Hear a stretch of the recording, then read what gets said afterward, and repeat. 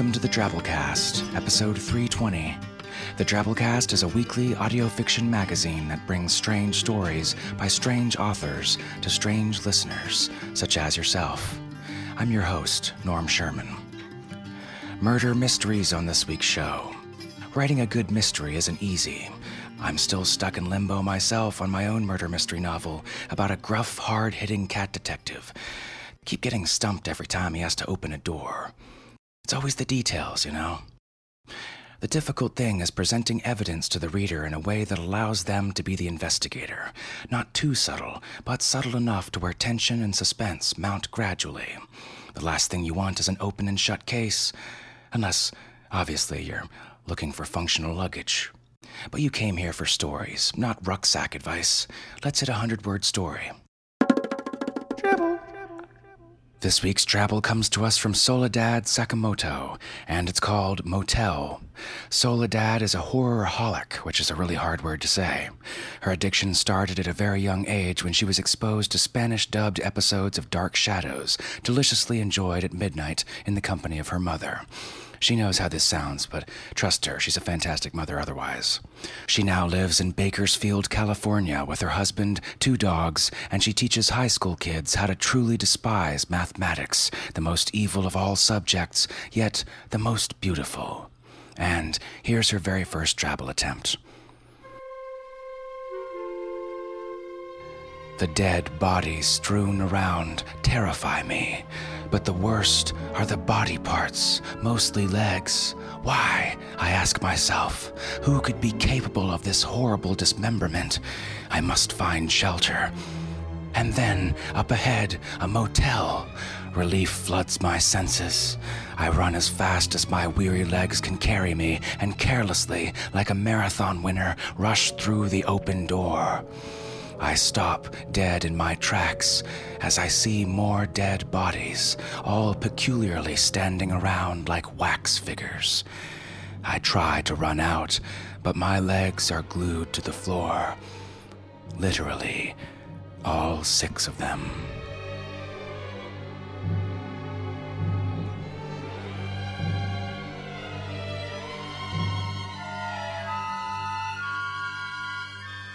And that leads us to our feature story, Half a Conversation Overheard While Inside an Enormous Sentient Slug by Oliver Buckram. Oliver's recent publications include Signal Jamming in Shimmer 2012 and 2 additional pieces in FNSF this year, Un Opera Nello Spazio, a space opera, in September-October, and Museum of Error, forthcoming. This story also first appeared in the Magazine of Fantasy and Science Fiction in their July-August issue last year. So without further ado, we bring you Half a Conversation Overheard While Inside an Enormous Sentient Slug by Oliver Buckram.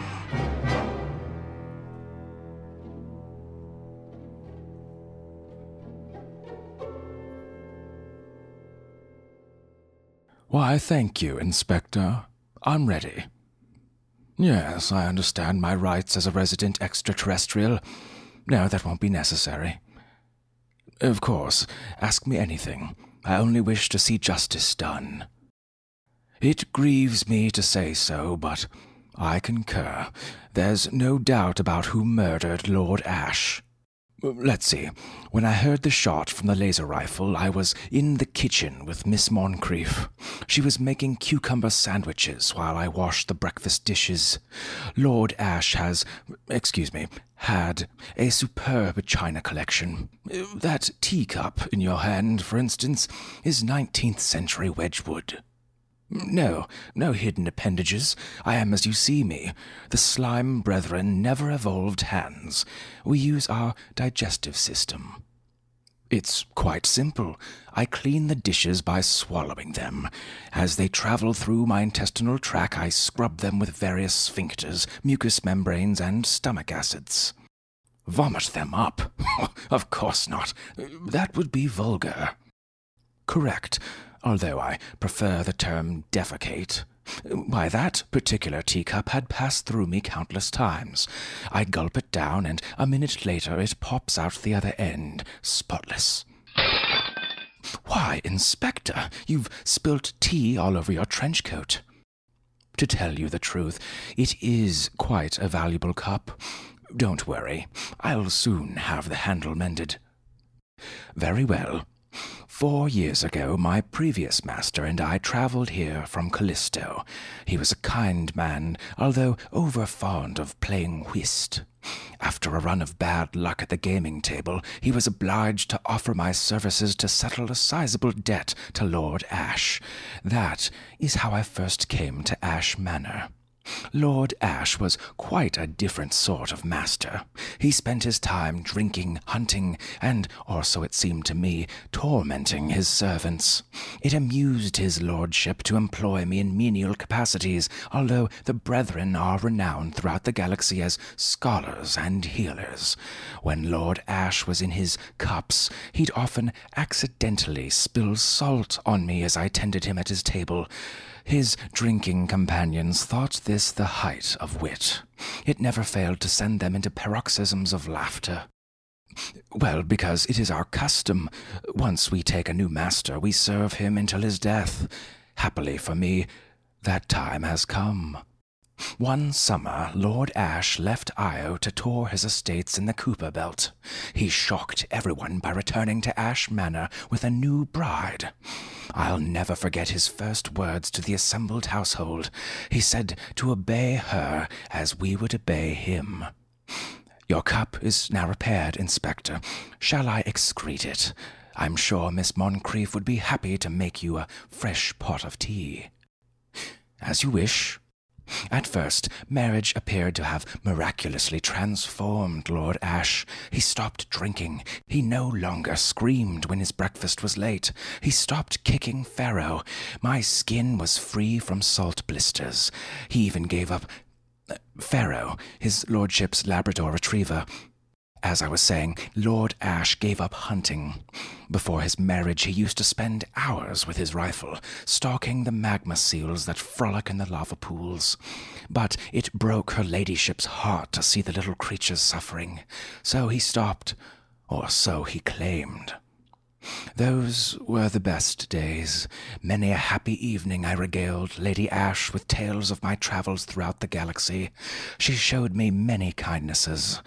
Sometimes she brought me mulch from the rose garden. Once, when I suffered from a flare-up of mantle mange, she spread soothing salve on my skin with her own hands. Everything changed on their first anniversary, though. I was cleaning the fireplace in the next room and overheard the whole thing, entirely inadvertently, of course. He presented her with a sealskin coat. He'd hunted and skinned the seals himself to surprise her. She sobbed, and she ran from the room. After that, things were quite different. She mostly stayed in her room. Judging from the salty taste of her pillowcases, she cried herself to sleep every night. Oh yes, it pleased his lordship to have me wash the laundry as well.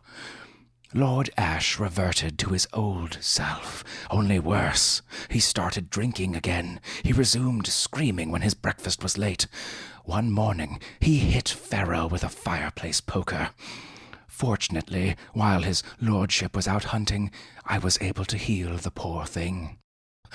Yes, I mended Pharaoh in the same manner that I mended your teacup. Of course he could breathe in there. Perhaps you'd like to give it a whirl. I can clean your coat while you're inside me. It may be a tight squeeze in my pyloric canal, but I'm sure you'll be fine. Simply insert yourself feet first into my... No? Very well. After we heard the shot, Miss Moncrief and I rushed upstairs. Naturally, for me, rushed is a relative term. We found her ladyship standing over the corpse of her husband, clutching the rifle in her hands. She was in a terrible state. Evidently Lord Ash had beaten her, for the first time, I think, and she'd grabbed the rifle and shot him dead. Obviously, self-defense.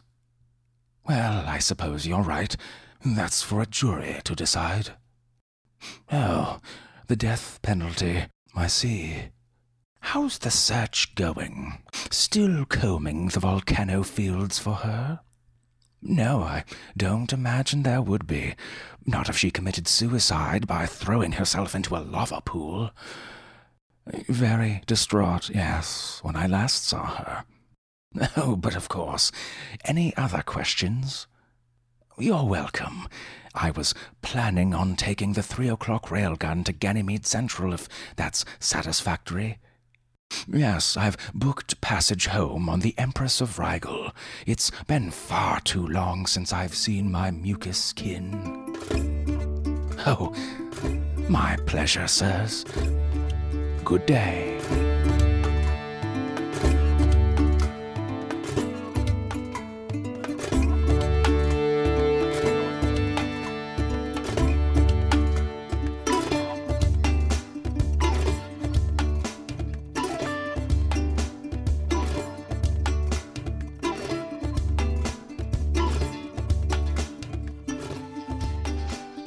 And that was our story. Hope you enjoyed. You know, it has been too long since I've seen my mucus kin. It's rare you get a story that so sensitively handles topics like poop and human trafficking. Good for you, Oliver. If you enjoyed our story this week, remember we rely on the support of listeners such as yourself to keep us going. Find support options off our website at drabblecast.org. Certainly not anything I have to remind our kick-ass donor of the week this week of... Stephen Gernant. Stephen trudges away in his day-to-day accounting position in Seattle to provide comfort and shelter for his loving wife. That's by day, of course. At night, Steve transforms from a mild-mannered accountant to crazed seeker of and attempted creator of fiction stories. I'm curious if this transformation involves a phone booth and or spandex. I mean, all writers have their process. We really appreciate the support, Steve. Seattle represent. You ought to try writing a 100-word or 100-character story for the show if you haven't yet. Because, I mean, someone needs to give Algernon Sidney is Dead, winner of our 100-character story contest this week, a little competition. And here's his story. The dragon ate me, but did not destroy my amulet of protection. Still, after days of battling in intestines, I was pooped.